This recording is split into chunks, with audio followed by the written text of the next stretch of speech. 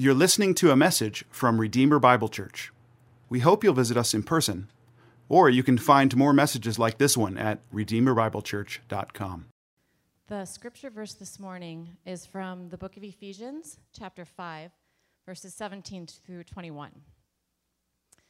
Therefore, do not be foolish, but understand what the will of the Lord is. And do not get drunk with wine, for that is debauchery, but be filled with the Spirit, addressing one another in psalms and hymns and spiritual songs, singing and making melody to the Lord with your heart. Give thanks always and for everything to God the Father in the name of our Lord Jesus Christ, submitting to one another out of reverence for Christ. This is the word of God.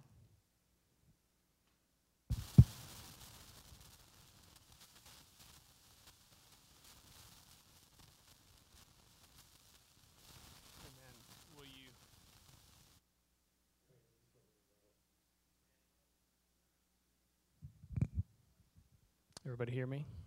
Excellent. Let's pray together. Father God, thank you. You are glorious and mighty. And Father, you've given us a wonderful gift each week that we could come and we could proclaim your name together in song and then also through the preaching and the hearing of your word. So we just ask that you would be near, send your Spirit to be near to us and help us to hear this word and to absorb it into our lives. In Jesus' name we pray. Amen. We'll be in Ephesians 5 today, so if you want to be flipping there, you sure can. Each of these past many weeks, if you've been here, we've been examining different aspects or distinctives of what life at Redeemer here looks like. We've gone over a wide berth of topics, so we've been through hospitality, we've been through preaching, we're going to talk about music today. But here's the thing that I find very encouraging. Each week, no matter the topic, somebody gets up here, they open the book, and they teach us out of it. This is the distinctive. We're called to be holy, church family. We're called to be holy as God is holy. Or stated differently, we're called to be distinct. And without the authority and the power of Scripture, there is no hope for us as believers today. But we've got a good God, and thanks be to Him who provided this word to us through all those inspired authors that we could have what is profitable for us, and we could apply it to each aspect of our Christian walk together. So it's a wonderful blessing. This morning, I'm excited because we're going to be looking at one of the aspects of our gathered worship together, and that's music. Now, thankfully, talking about this, everyone in the church, always agrees about everything when it pertains to music. There's never anybody who really has a strong opinion either way. People are generally okay with whatever. Now, this joke is not new in the church, the fact that people might have some strong opinions about music. Listen to what Spurgeon says. He's comparing his modern worship in some churches to what he sees described through some of David's songs in the Bible. He says this: "What a degradation to supplant the intelligent song of the whole congregation by the theatrical prettiness of a, wait for it, quartet, the refined niceties of, you guessed it, a choir, or the bellowing off of wind from inanimate pipes," that dreadful organ. "We might as well pray by machinery as praise by it." So there are differences in musical tastes, certainly, and that's part of the wonder of music, but we won't get into that too much. It's just so vast, our experience in music as humans. It's like rain or family or good food. It is a common grace that God has given to us and seen fit for His whole creation to enjoy. Music is part of every single day of our lives. It marks every holiday. It ushers in and out every television program or commercial. It fuels workouts if you're into that kind of thing. Lawn mowing, house cleaning, weddings, parties, the list goes on and on. Music is a sweet gift for us from God. And even outside what we'll talk about today in the gathered worship setting, Music is and should be a part of your daily life as a believer. Music can be a wonderful asset for you to meditate on particular truths that as they roll around and go again and again in your head and play again and again. It can very much help you memorize God's word. Certainly if you have kids, you've probably seen this.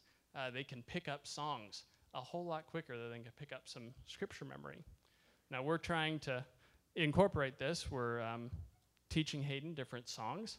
We're trying to teach her some scripture too. We purposely taught her a gospel verse first, Acts 16:31, believe on the Lord Jesus Christ and you will be saved. That way every time she says it, preaches it to herself and others.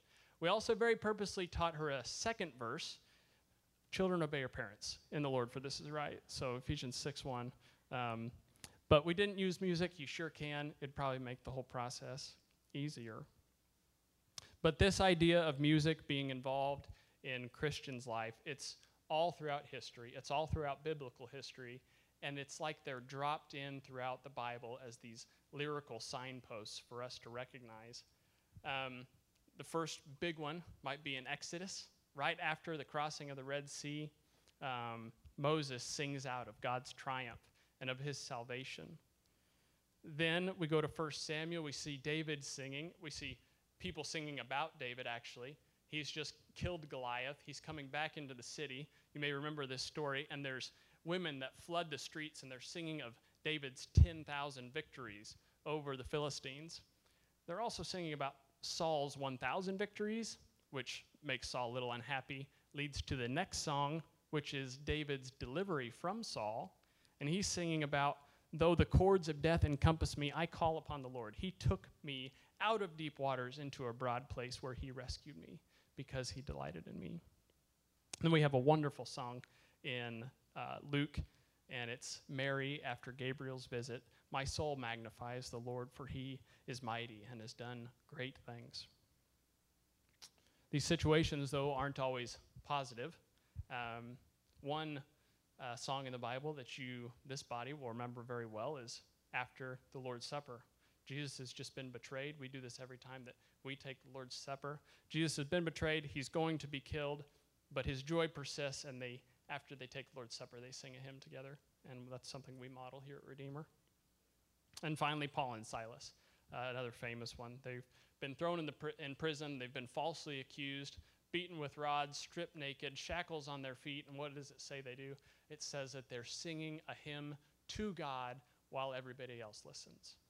Amazing. Music is instrumental in the believer's experience.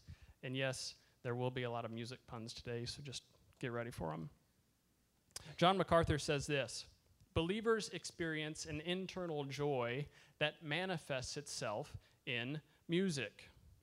It is God himself who puts that music in the souls and then on the lips of those who love him. It is because we have been declared righteous, have been purified from sin, and have become partakers of God's own holiness that we sing. Our music is special to us. We want to handle it carefully. So today we're talking about our corporate worship through music, and that really leads us into where our text goes today. Now, the text is going to get to a place that talks about music. We do have to wade through a couple things to get there. But ever since Ephesians chapter 4, Paul has been giving instructions to the church on how to live and how to walk as one body. In chapter 5, that message is refined slightly, and then he's talking more about walking together in love and towards fullness and away from emptiness. That's where we find ourselves coming to verse 17. He says, therefore, do not be foolish, but understand what the will of the Lord is. Now he's referring back a couple verses to 15 and 16 and telling them, don't be unwise. Walk well. Walk in wisdom. Don't supplant the good gifts from God for just a sensory experience. And this goes back to the start of the chapter. You have a mouth for thanksgiving. Don't use it for crude joking. That's in chapter 5, verse 3. He says, I've given you sex for enjoyment. Don't defile it outside of marriage in verse 5. Don't lie and deceive, but rather speak the truth in love and shine your light among men, in verse 6. And he gives them the alternative. Understand what the will of the Lord is. Don't forsake true joy for cheap expressions. That sets the stage for what we'll look at today. So let's look at verse 18 together. He says, "And do not get drunk with wine, for this is debauchery." Now this follows along that pattern. This is another example of exploitation. But what reason does Scripture give for not getting drunk? It says because it's debauchery. Now that's not a word we use often in today's language, but it's a very specific, a very nuanced word for this purpose. See, debauchery is defined as behaviors pursuing excess, sensual pleasures, be it from drugs or sex or other things. Very similarly, some people spend their whole lives chasing after music, drowning themselves in music because of the experience that it can induce. The church is not free from this type of pursuit. The good gift of music, though, has so much more to offer than just a sensory experience, and that's what we're going to really get into today and spend the rest of our time on. There's a wonderful alternative, though. Do not get drunk with wine, for this is debauchery, but be filled with the Spirit. This is the hinge. Be filled with the Spirit that this entire idea, this entire sermon will turn on. Now, there's a similar passage. You might know it. Address one another in psalms and hymns and spiritual songs. This isn't the only time that Paul has said it. He says it also in his letter to the Colossians. So I want to look at that really quick. So in our Ephesian text, he says, "Be filled with the Spirit," addressing one another. And he says something different, but very similar in Colossians 3:16. Let me read that to you. "Let the word of Christ dwell in you richly, teaching and admonishing one another in all wisdom, singing psalms and hymns and spiritual songs with thankfulness in your hearts towards God." So what does being filled with the Spirit look like?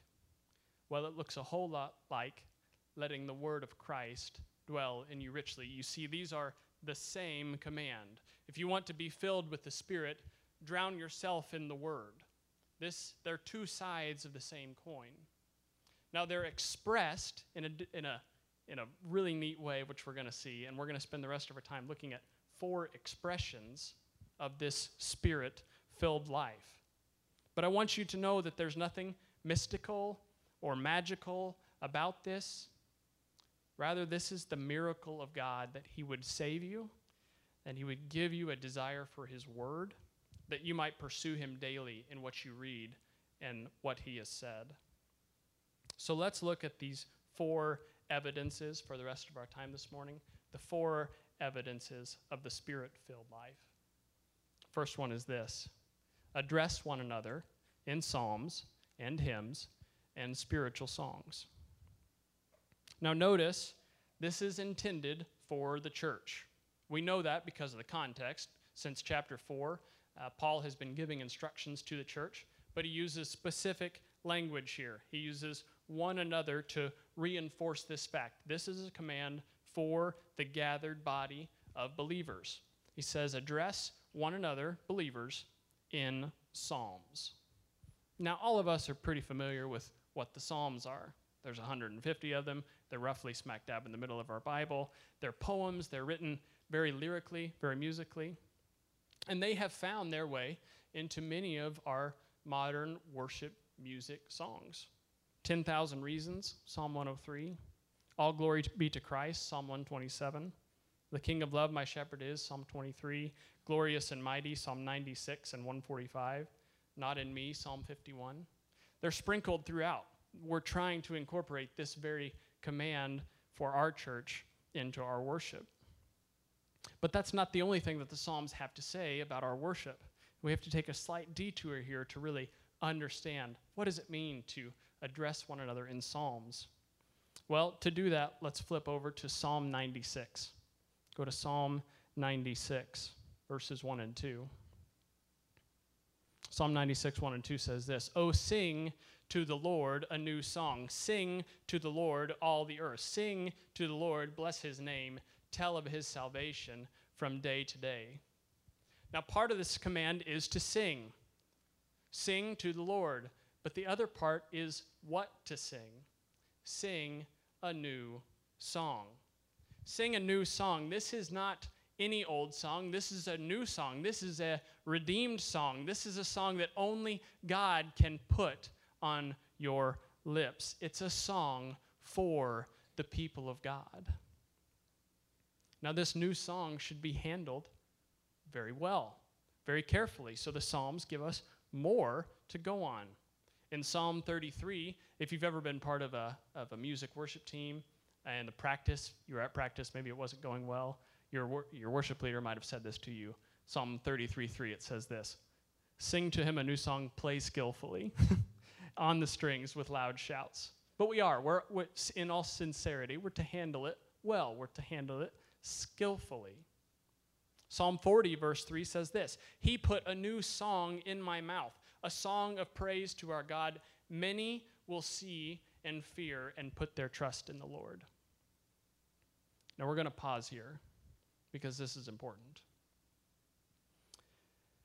You've heard probably before you've been in many churches that our music is the one thing that should be really accessible, that anyone should be able to sing it, that it's one of the main ways that we should attract people to our body, attract unbelievers to our body. This is what we should use. We should use our music.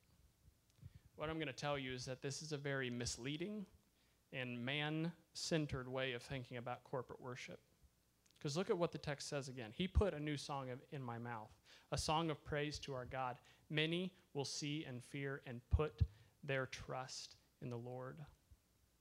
If we come together as brothers and sisters in Christ and we sing a song of praise to God, that is our evangelistic tool. It's singing the new song. It's not singing an old song. It's not singing a song that sounds like what the world will sing. It's singing a song that sounds like one from God. That's what attracts people. That's what God will use to bring people into the family of Christ. The only true way to draw non-believers into our fellowship is to make known what God has said. So don't be seduced into thinking that our corporate worship should ever be anything other than the redeemed song of the people and of God. To best encourage and enrich the lives of our brothers and sisters, as well as draw new people into our fellowship, we must focus on the substance and the subject and not the sound of our worship. Two more. Psalm 98, verse 1 says this, "Oh, sing to the Lord a new song, for he has done marvelous things. His right hand and his holy arm have worked salvation for him." We sing with gratitude because of what the Lord has done. And finally, in Psalm 149, "Praise the Lord. Sing to the Lord a new song, his praises in the assembly of the godly." We're to sing with our brothers and sisters in Christ. We're to sing in the gathered assembly and the body of believers. So that's our slight detour into the Psalms to really understand what this song is that we are to sing. Paul says, address one another in psalms. There we have it. It doesn't stop there. He says, also address one another in hymns. Now, hymns are just songs of praise to God. That's all the word really means. Now, we have hymns that are really probably special to us. Amazing Grace, Holy, Holy, Holy, Great is Thy Faithfulness. I mean, the list goes on and on and on. Now, these specific hymns probably weren't in Paul's mind as he's penning these, but these are songs of praise to God. This is part of what should be our canon of songs that we sing.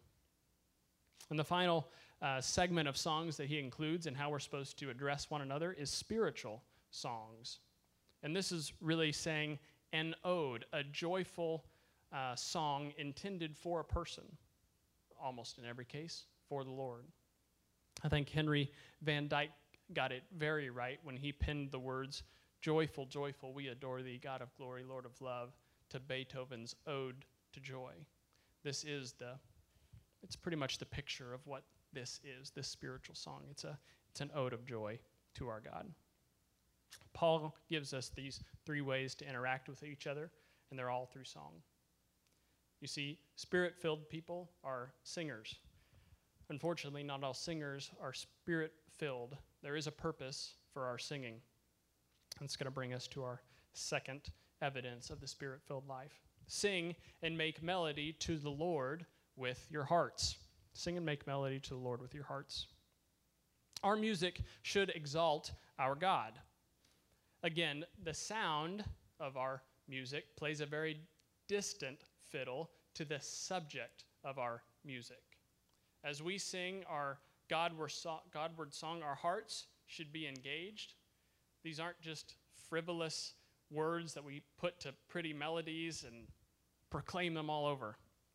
These are truths about our Savior that we should be overjoyed to sing back to him. We live in an age, though, where, and I think it's probably always been this way, maybe it's more so now, but words are pretty cheap. Talk is cheap. Words mean very little. And this is especially true in music. If you were around during the 90s, there was a number 1 song for a number of weeks that did not include a word in its chorus. Bop. That was the whole chorus. Taylor Swift has built her musical empire on repeating words in choruses, with 44 exhortations to shake it off in her number 1 single. But this, unfortunately, isn't limited to pop music. This very thing has found its way into Christian mainstream music. One of the latest hits from a songwriter who I won't name has only 8 words, and the runtime is 5 minutes and 2 seconds. These aren't worthless words that we sing to our God. This command to sing to the Lord with your hearts is echoed in Paul's letter to the Corinthians. So flip over there, 1 Corinthians 14:15. 1 Corinthians 14:15. I will sing praise with my spirit, but I will sing with my mind also. God desires our hearts and our minds to be engaged in our worship. We should seek to sing songs that captivate our minds and our hearts, that draw us deeper into the person and work of Christ. As we sing these songs and as our hearts and minds are on fire for God, it should lead us to do what Paul says next, our third evidence, that we should give thanks to God the Father always and for everything. This is in Ephesians 5:20, giving thanks always and for everything to God the Father in the name of our Lord Jesus Christ. It's not only about singing. It's about rejoicing and giving thanks in the Lord.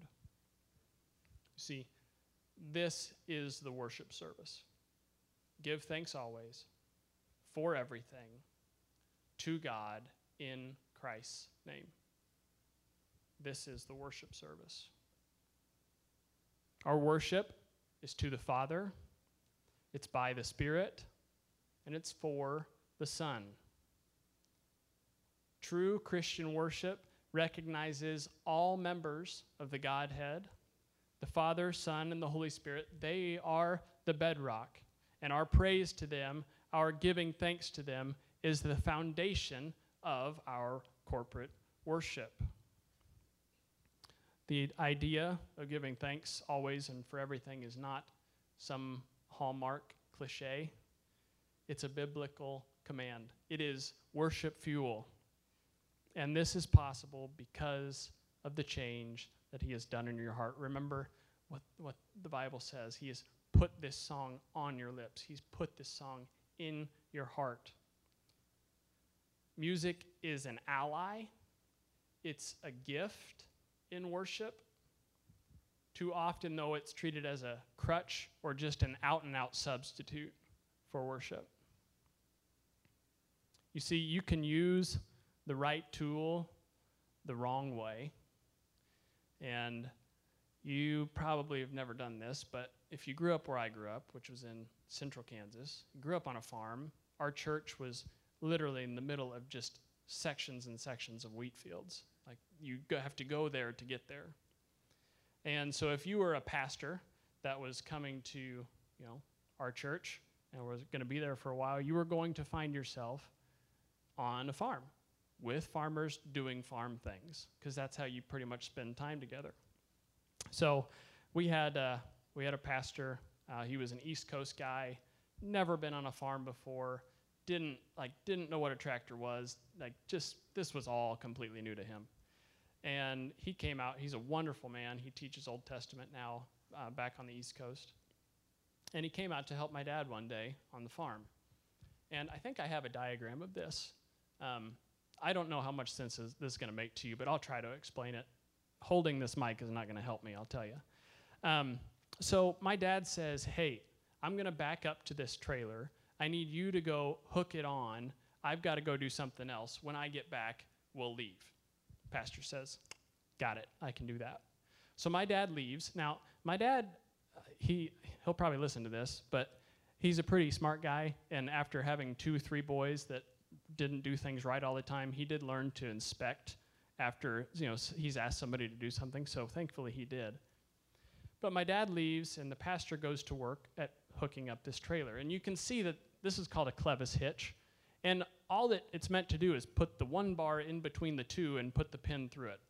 Then attach those chains for safety. That's what they're called. They're called safety chains. Now, you would think that's probably, hey, I can see how this is going to work. But instead of doing that, he just put the one bar on top of the 2 bars and then slid the pin in sideways.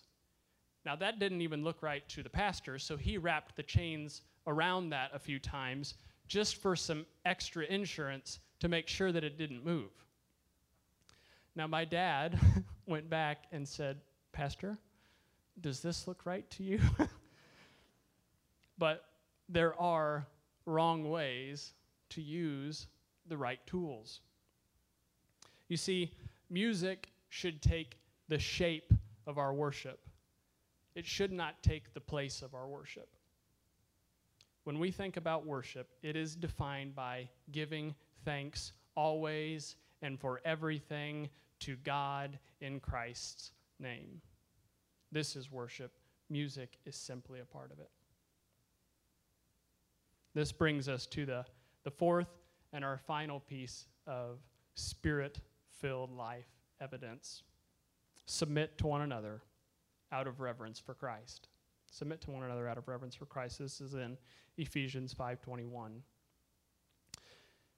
Each of these evidences should be true of us, Redeemer. They should be true of the body of believers, of God's people, because we're told this is for the one another.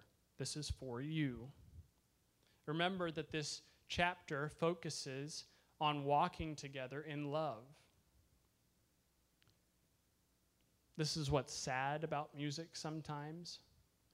We all laugh because we know how personally we can take it, how much it can mean to us that we want this song to be sung this way, in this key, at this tempo, and if it's not, I'm wrecked. I can't even worship. Believers, music should never be a point of contention. It should be a point of communion.